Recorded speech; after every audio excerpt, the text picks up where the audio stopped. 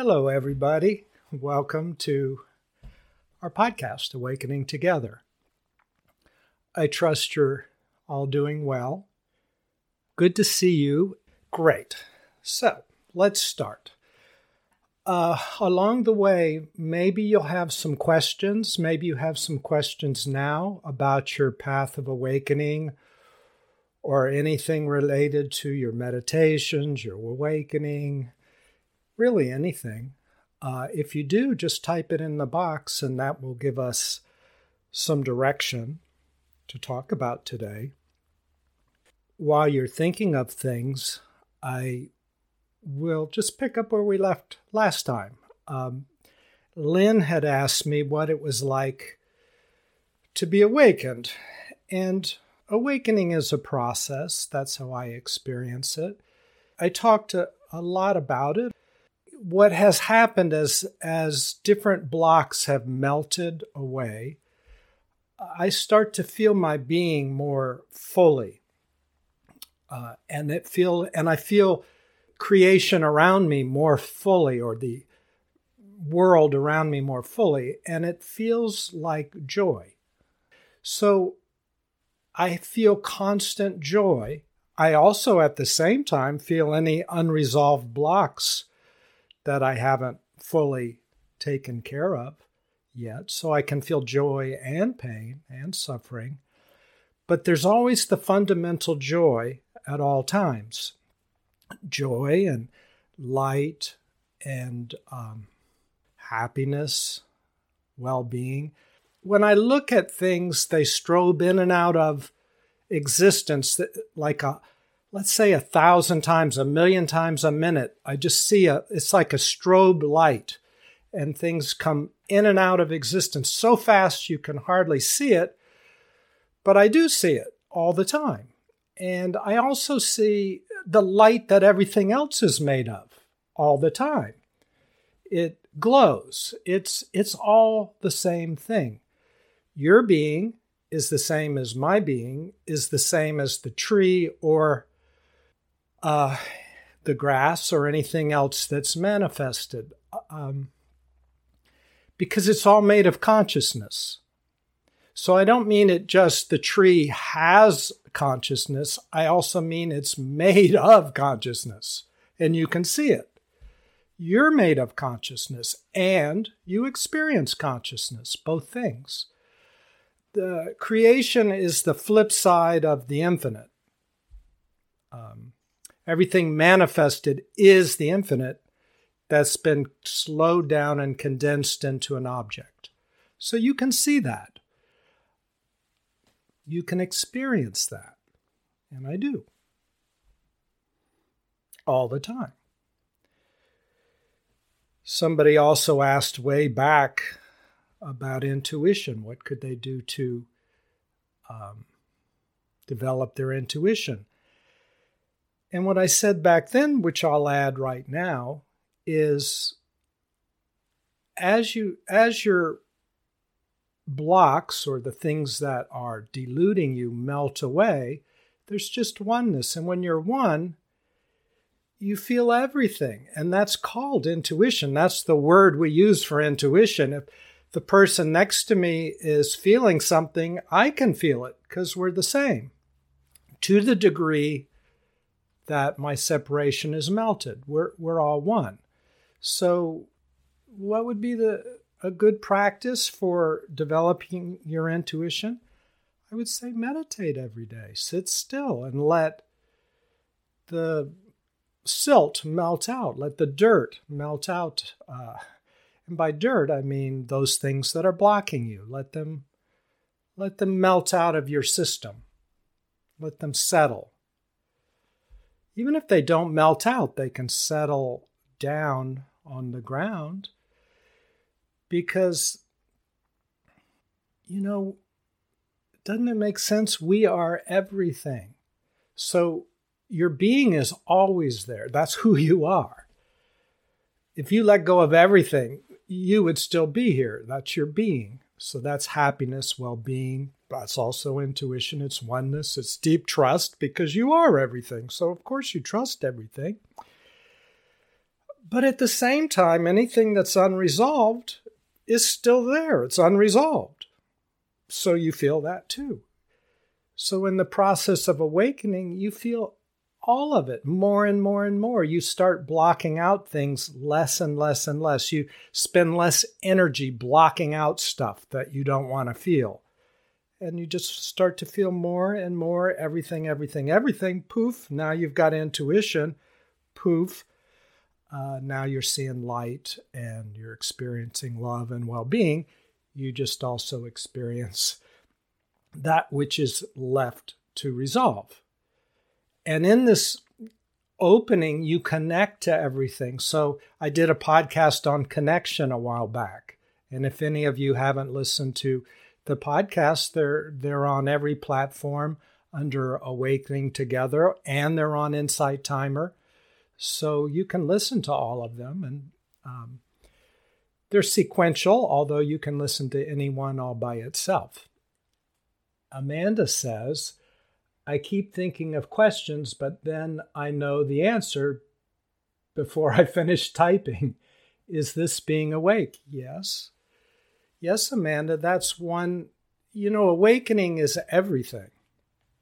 And as you melt more blocks away, you'll find that you do know everything. You really do. I think I told you I was with my guru, and I was also, Jesus appeared to me, and all these different things. Well, I went through a long period. I'd say started maybe 10 years ago. It still continues. But for about 10 years, I didn't talk to any of them. They told me not to talk to them. They said, don't talk to us. Even Jesus, don't talk to us. Why? Because the answers are within. And if I keep trying to reach and get it from somebody else, maybe I don't listen to myself. So there is a happy medium, of course. They only told me that after I'd asked 1,000,001 questions already.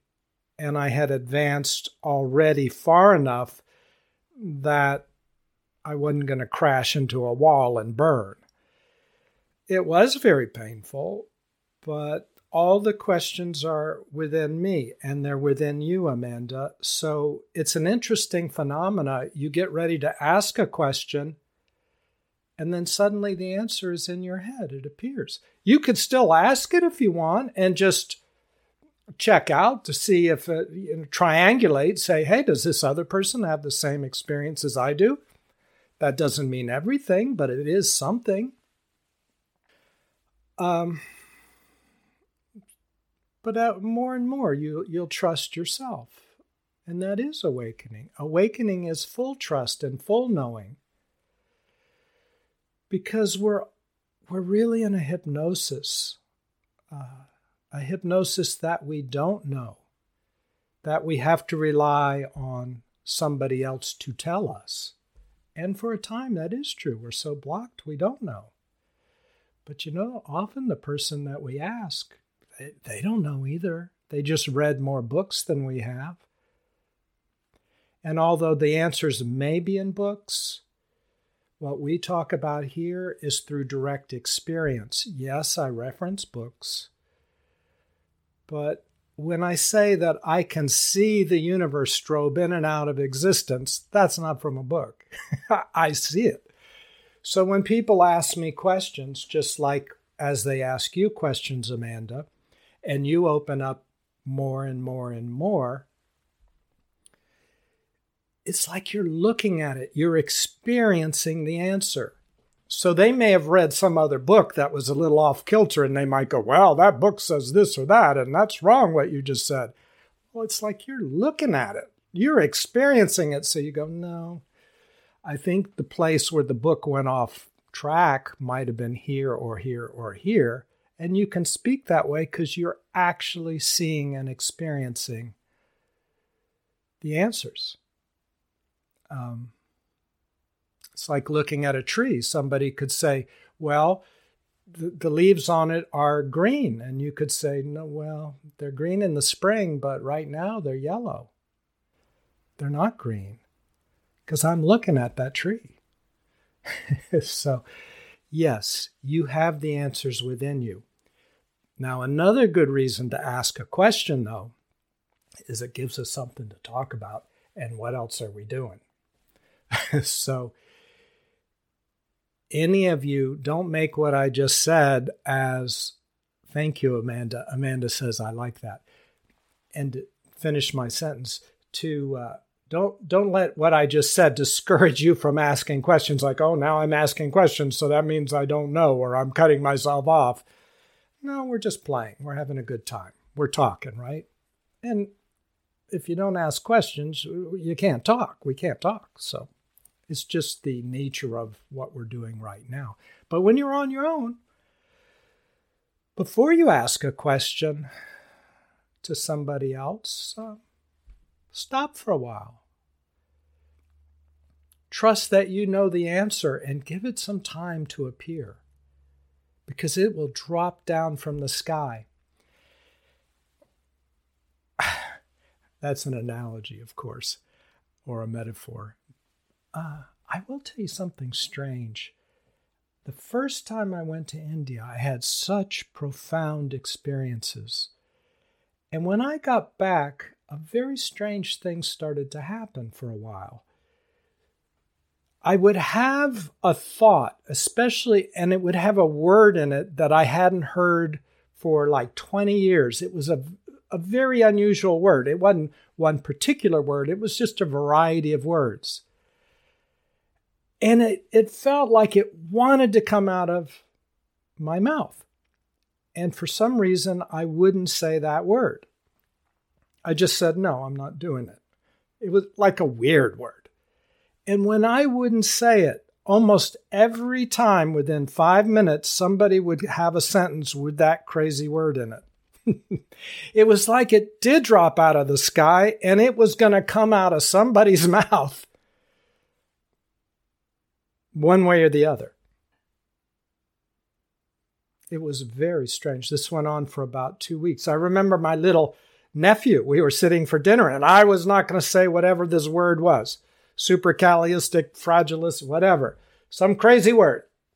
No real substance to it, but just crazy. So I didn't say it. I'm not doing this. Suddenly, my little nephew is at dinner, and this crazy word comes out of his mouth. Over and over. Let's see. Lynn says, hi, William and everyone. Can you talk about how I can better release the monkey mind? I have such a hard time following my thoughts. Yes, Lynn, that's such a good question. Lynn, all of you ask great questions. Thank you. First of all, there is no quick answer to that question. Because what the monkey mind is, let's look at it for a second. It's a lot of thoughts going this way, this way, this way, this way, this way.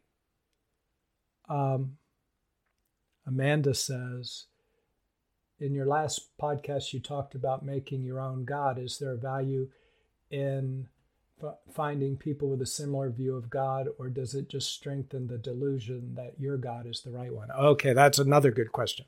I'll finish with Lynn's question.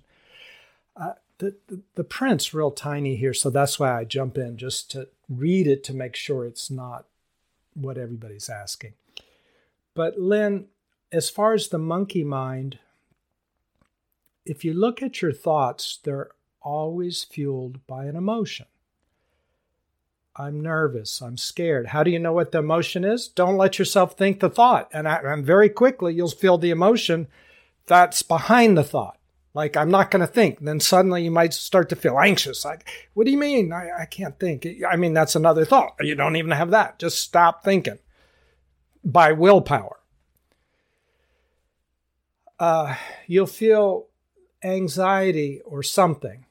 And if you sit still enough, that thought is basically frozen anxiety or hurt or anger, looking for a solution.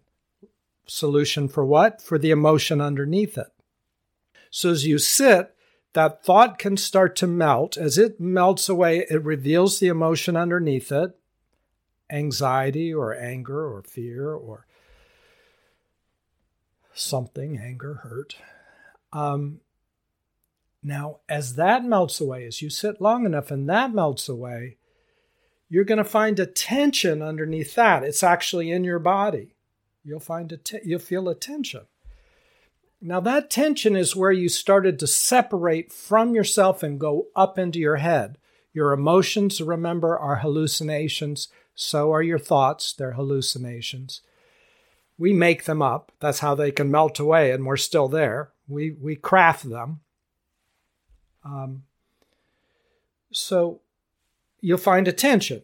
When you put your attention on that tension, that just doesn't go away all by itself. It releases lots of energy when you keep it in awareness and consciousness, and that's good.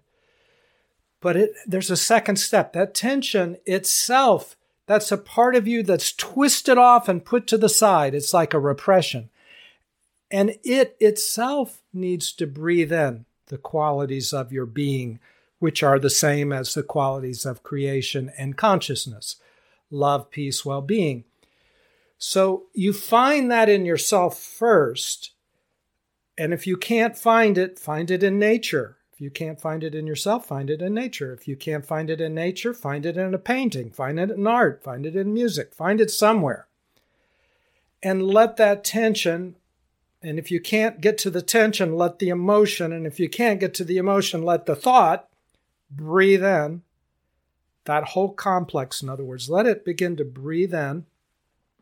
Let it receive what it's looking for, and that's peace and relaxation and resolution.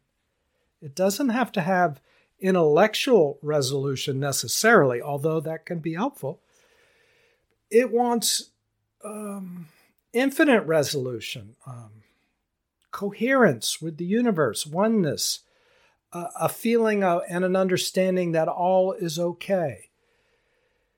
So when it breathes that in and it soaks it in, it can start to dispel, release, and relax. And when it does, that whole complex of that portion of the monkey mind disappears. Now, there may be still 3 or 4, they're like trees. They have roots and branches and leaves, but there might be 3 or 4 or 5 actual trunks and roots, systems.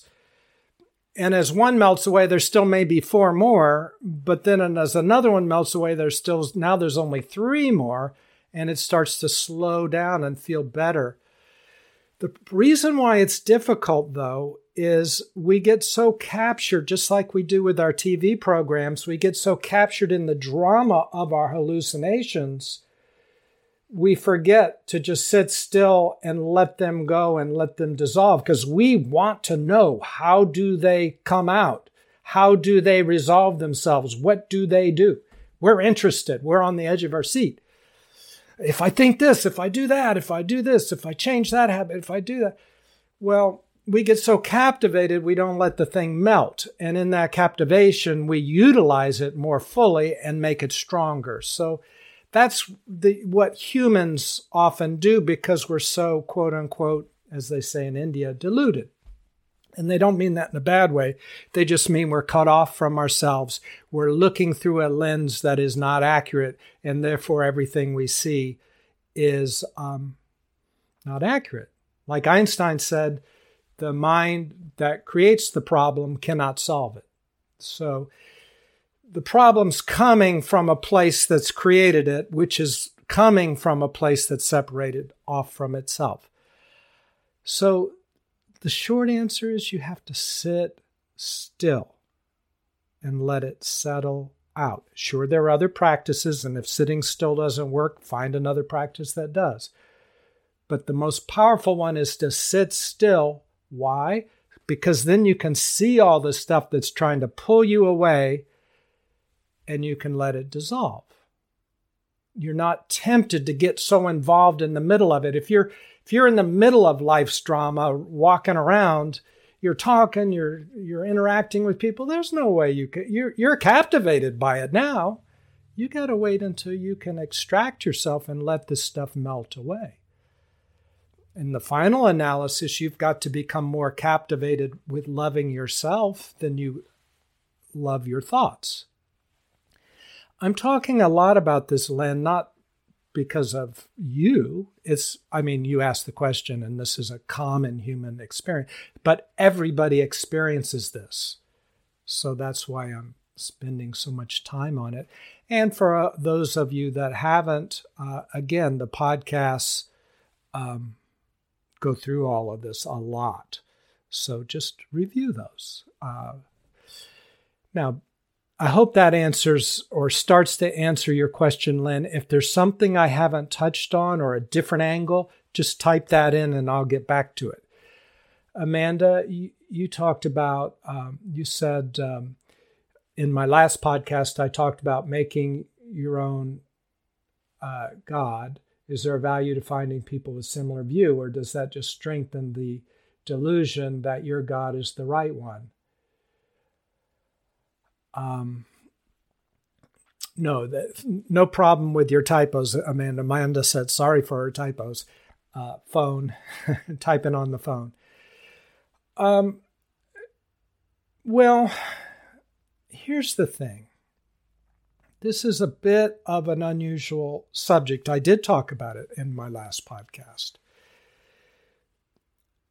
I told you all that as a child, I used to pray every night to Jesus and to God. And I was a child, so I completely trusted that my prayers would be answered, and they were, because I had complete trust. There was no blockage. It was just the power of a child's heart. And you've all remember being a child in your heart, and when you would connect to something very powerful, or you connect to a child now, very powerful. So it moves the universe.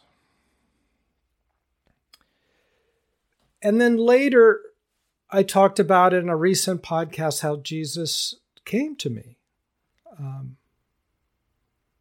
and talked to me and showed me so much love in real life.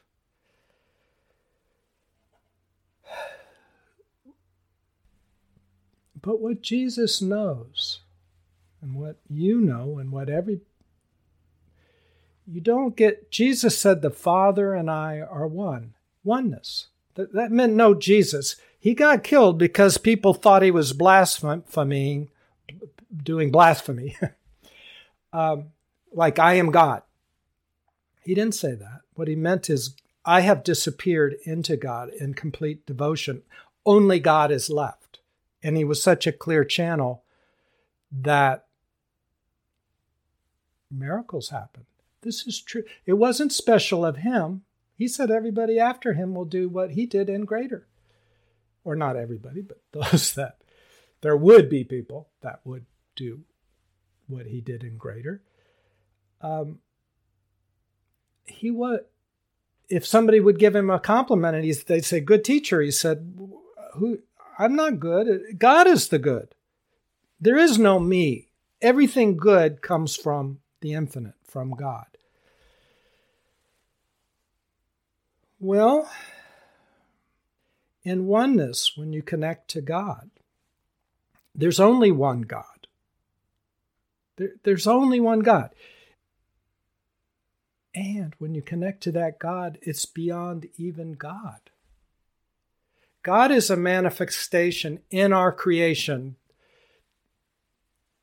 I feel much more comfortable with the word infinite. And I don't even feel fully comfortable with the word infinite because it's beyond everything in creation as well. So that is nothing because only things exist that are in creation.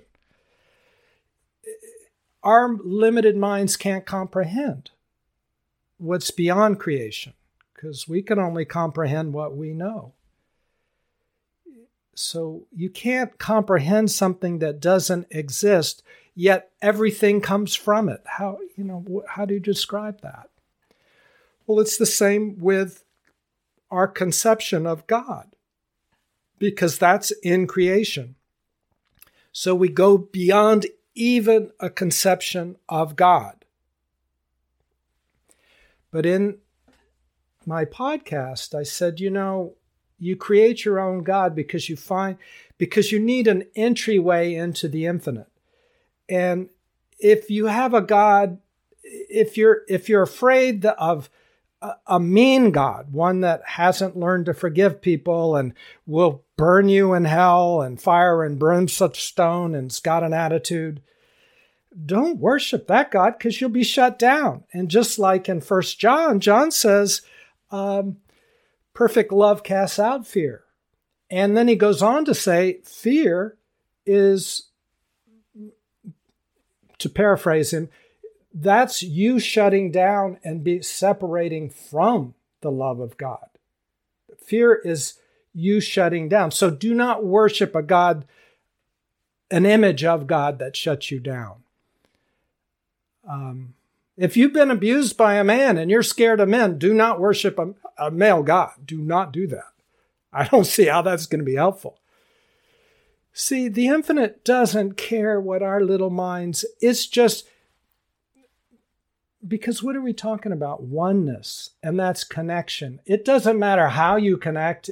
All that matters is that you do connect fully and completely. It doesn't hurt the infinite's feelings, which, by the way, is you.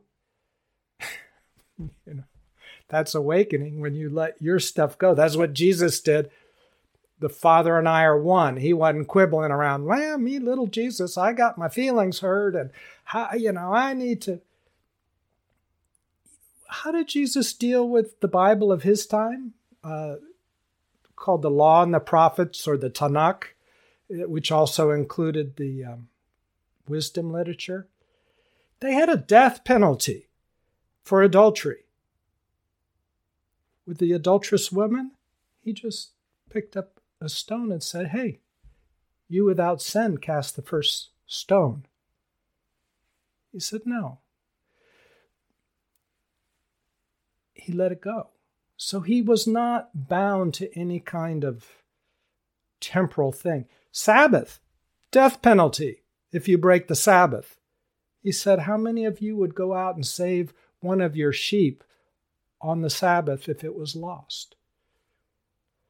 The Sabbath was made for man, not man for the Sabbath. He chucked all that out. Not because it was, quote unquote, as we say, as Christians say, the Old Testament. No.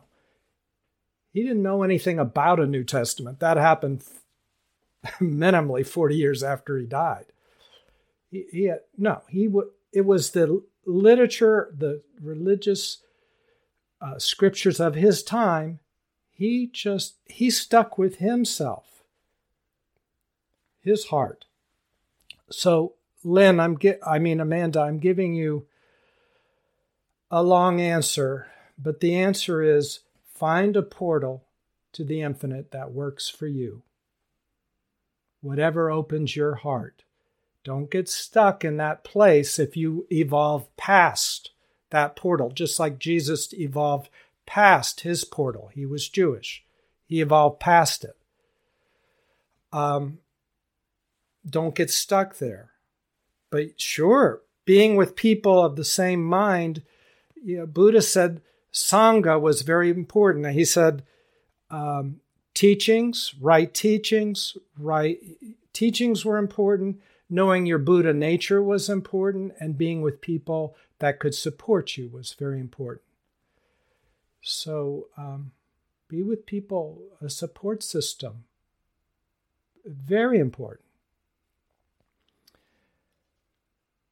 It doesn't strengthen your delusions only if you get very mental about it. Look deeper. All religions only point to something deeper. It's not the religion itself. They're helpful, just like all spiritual practices are helpful, but they're not the experience of oneness. They're just helpful avenues for you to experience oneness. just like Buddha and Jesus and Krishna and everybody else. Okay. I hope that helps. Type in a little bit more if I kind of skirted around and didn't answer. I tried, but maybe I didn't. Marty says, what helped me the most with struggling with the God question was having a profound experience in meditation. Yes. I felt this love pour in to and out of every cell of my body. Yes. Words don't do it justice. I was one with everyone and everything, roots, trees, people. Yes. I have come to believe God is infinite loving consciousness. Yes. Trouble is, I can't get anyone to understand. I understand it, Marty. We all walk our own path, I guess, and people have to get there on their own. Anyway, it changed my life and opened my heart. I finally love myself, which is the best gift I've ever received. Well, that's beautiful, Marty. Enough said. I mean, that is the absolute truth of it. I bet a lot of people here understand what you're saying, what you experienced, actually. And that's the difference from talking and experiencing. You experienced, and that's so beautiful. That's my experience, too. It's all of our experience if we just sit down long enough and let stuff settle out.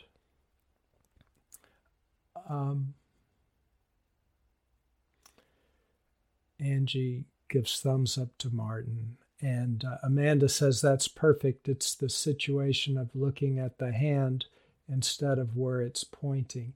Yes, Amanda, and we're back to talking about Amanda's question, which is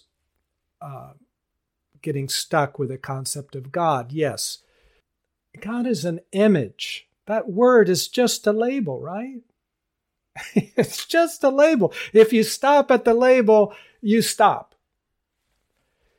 You trust your heart, and that's what Buddha and Jesus and everybody talked about. That's what Marty's talking about.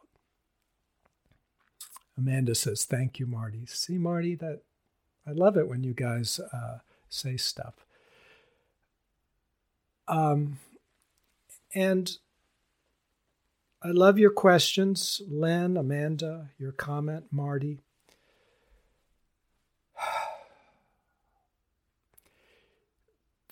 This is available to everyone. I trust everybody listening in knows that. And if you don't, I'll say it. Marty just said it.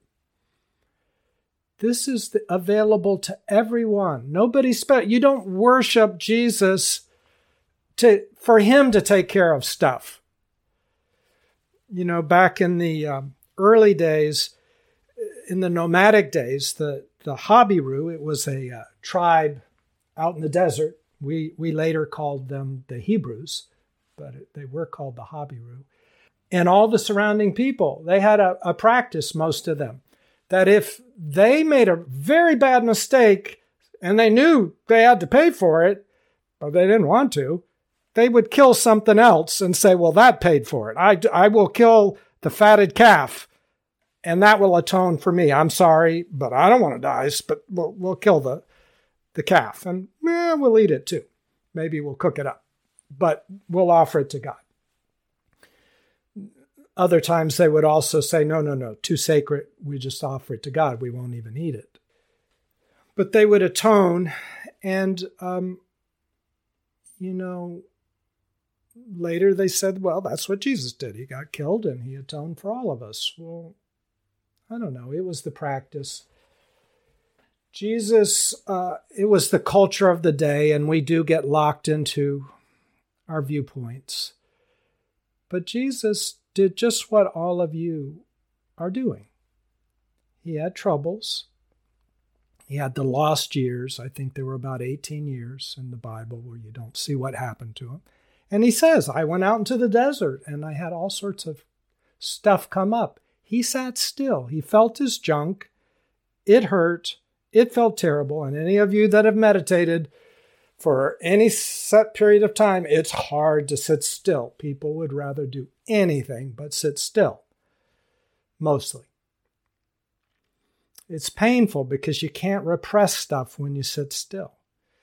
Well, all of his stuff came up, and you can read about it, and it was horrible. Felt like Satan was attacking him. But after that, what happened to Marty is what happened to Jesus. He could see clearly. His stuff burnt away. And it's true for every single one of you and me. This is the human experience. Period. We are one. We're like the infinite comes through us, and as we let go, there's only the infinite, just like Marty described. The infinite around us and through us, and we disappear.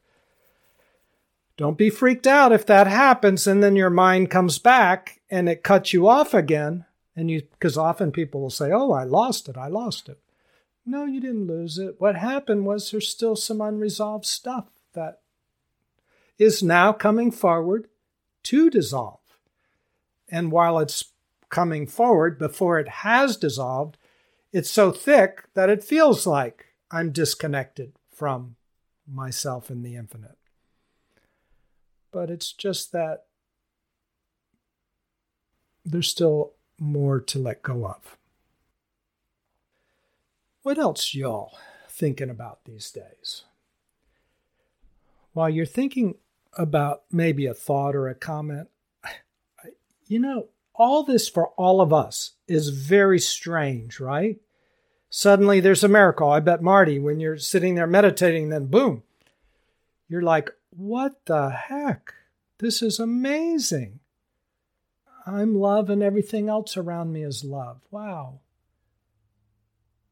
I'm experiencing that. I bet you're like me. I bet you were a little bit shocked. In a good way. I mean, just like, wow. Just what they said, just what I've read about, just what I've heard. It is true.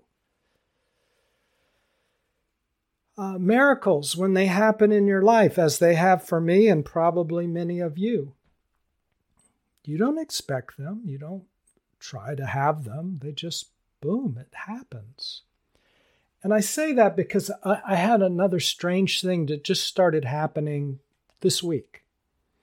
I like to get up early in the morning and walk on the beach. I get up about 5 o'clock and it's pitch black. So I'm walking down the beach and I walk for 2 or 3 hours every morning. And it's pitch black. And about 3 days ago, suddenly I got hit with a beam of light. There was light everywhere. It was very bright. And I turned around, because sometimes there's another person out there and it's so dark, they have a flashlight, a high-powered flashlight. And I thought somebody had hit me with their halogen light. Or maybe there was headlights, because there's a road in the distance. Maybe powerful headlights. And I looked around and it was pitch black. There was nothing back there. I kept walking and boom, again, bright light. I turned around, nothing, black, bright light. Today, this morning, I'm walking. Nothing, it's just black, it's fine, no problem. Because I don't really focus on it. But then suddenly, poof, flashes of bright light again. We are light. We talk about that. It's true, we're light. As you sit down and meditate, it's just not so strange in a way. It both is strange and not strange to be who you are. You don't mean to. You don't try to. It's just that when you sit down long enough, the stuff settles out and then you start to experience what's underneath all the crust. Marty says, he typed this a little while back. He said, yeah, all the stuff, quote unquote, stuff is tough. I had to do a lot of shadow work. Yes, good for you. Oh my God, I was crying profusely. I had no idea that kind of love existed. Yes. Wow. I understand, Marty. I love that you did a lot of shadow work. I've got a podcast coming up soon on psychotherapy. Psychotherapy isn't awakening, but not good. It doesn't help to overlook obvious things and let them go. And however you do it, whether it's formal psychotherapy or any other way, shadow work is very helpful. And yes, you are that infinite love. And that crying profusely is you reuniting with, that's just you experiencing yourself. And you had no idea you were like that. And as Jesus would say, he'd say, what do you mean you are like that? There is no you. It's only God. And that's what I mean too. God as you. Pure love.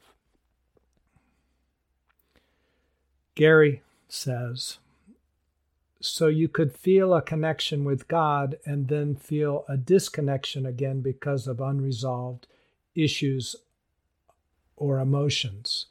Yeah, absolutely. See, there is only one, and it's not a matter of, you don't go away, the one, you're always there. Your being, let's call it that. It gets tricky when we're trying to converse as humans. But you're always there. Or we could say God is always there. There is no you. There's only God. Yogananda says it's not right to say I am God. Better to say God is me. God has become me. There is no me. But when you jump back, it's like all things in life. Something starts to happen. You don't necessarily, after like years and lifetimes of habits of looking the other way, it's not suddenly after one experience, they're all gone. Just because I awaken doesn't mean now I can speak German. If I need to speak German, I have to learn to speak German. Just because I'm awakened doesn't mean if I had a rock in my pocket the day before and I didn't take it out, that the rock is gone. To get the rock out, I have to take it out. Just because I'm awakened, if my psychology is like a rock in my pocket and it's blocking me, just because I became awake doesn't mean my psychology is fixed.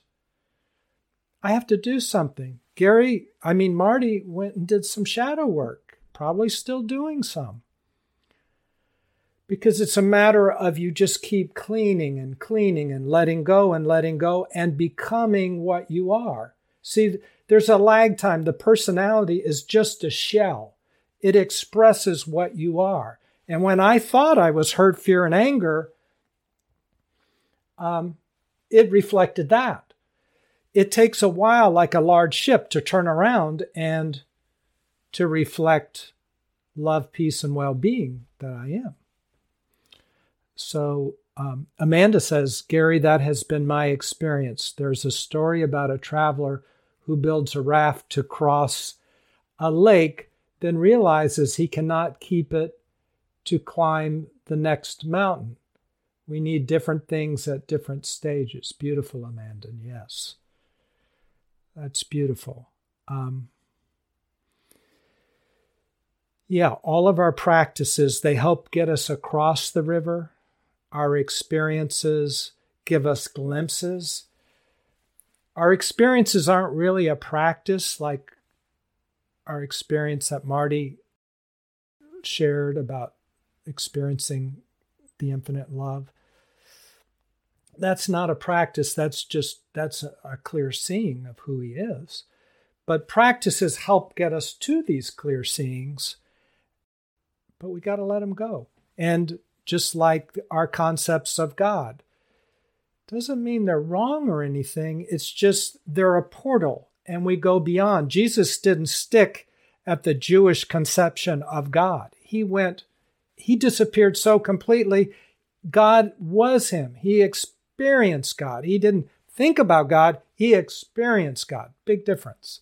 So yes, Amanda, that's a beautiful story.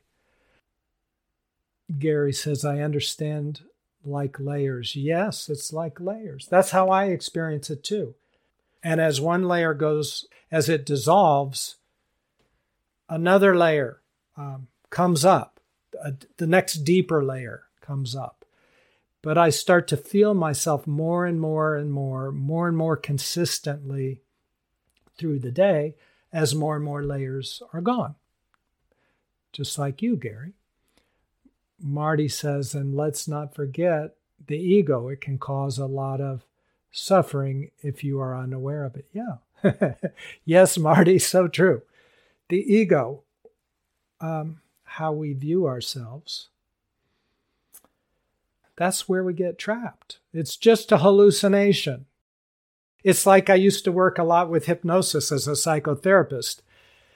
And if somebody, let's say I did a stage show, and that's not typically what I did. I did working with anxiety and stuff like that with my hypnosis. But let's say I was doing a stage show, and I told somebody they were a chicken, and they believed they were a chicken. It would create a lot of suffering for them.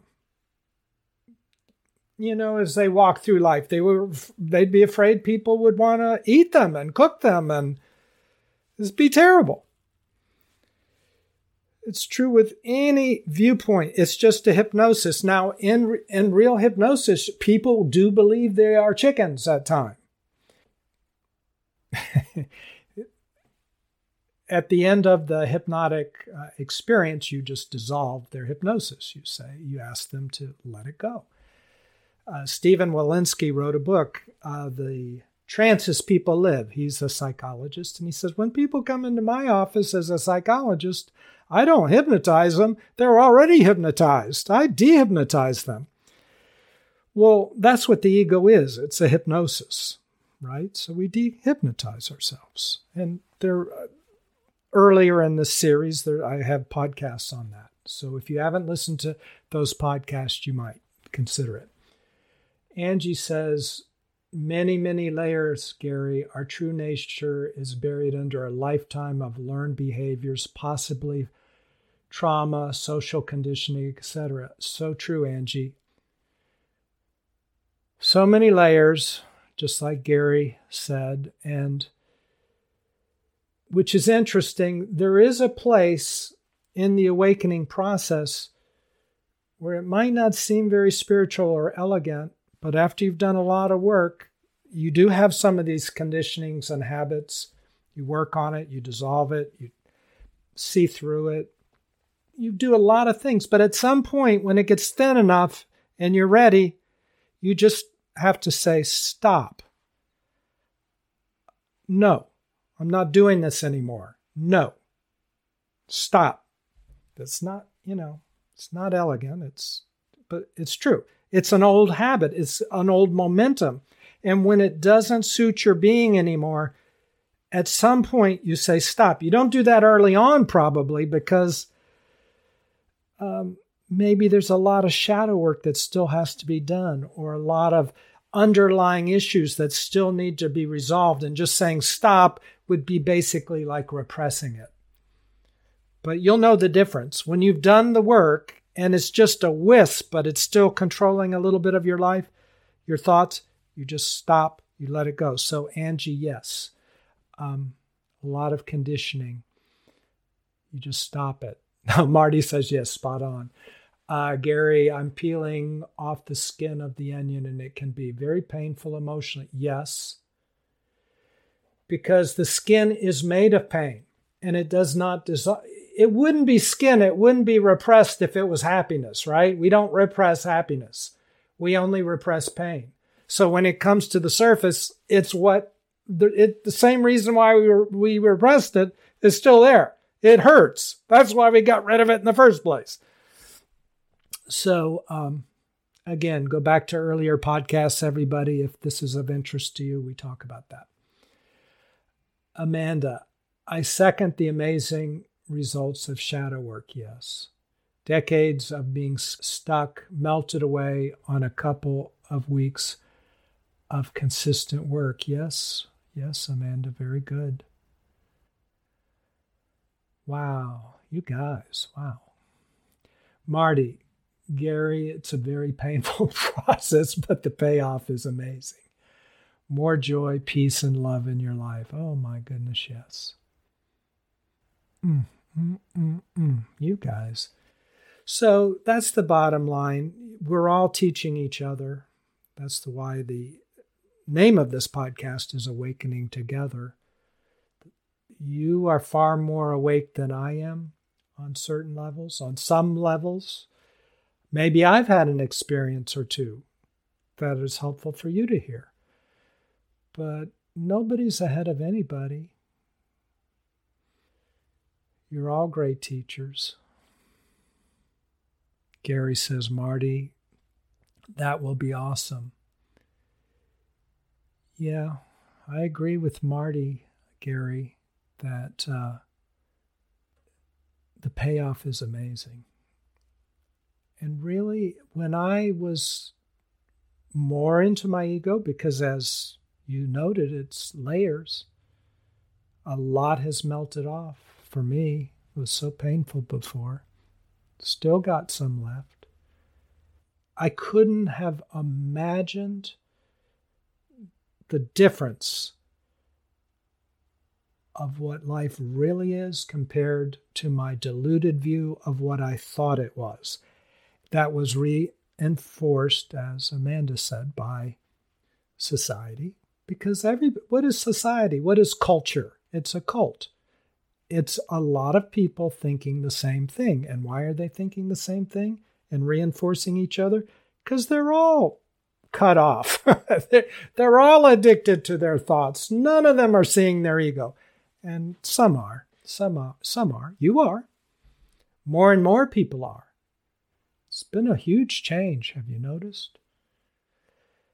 One of my teachers, Bhagavan, used to say, he said, it's going to get really bad when the light comes into the world more, because everybody's going to see how bad it always has been for a long time. And it's going to appear like chaos. But it needs to be chaos for the whole thing to break down and release the innate energy that's in society. But it's going to look real bad. It'll get better, but it's going to look real bad. And it will be real bad. So yes to you all. And it is a painful process, but the payoff is amazing.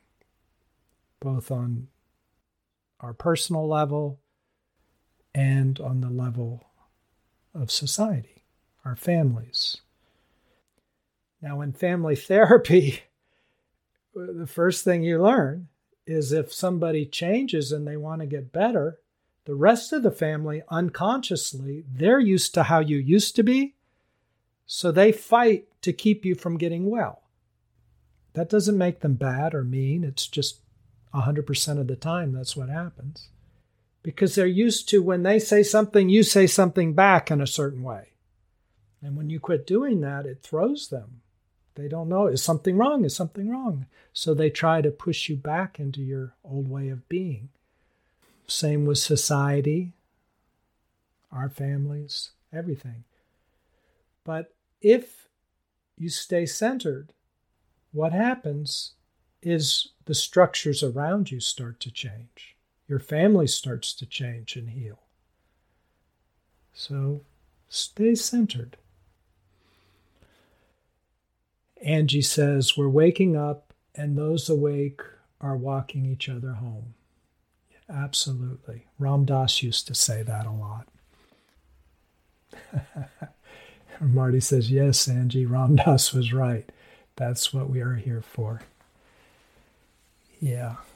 Ram Dass. What if you all haven't listened to Ram Dass, I've met him and he's passed away, and Krishna Das and Bhagavan Das and beautiful people. Their guru, Neem Karoli Baba. But You listen to Ram Dass's podcasts. He's so articulate.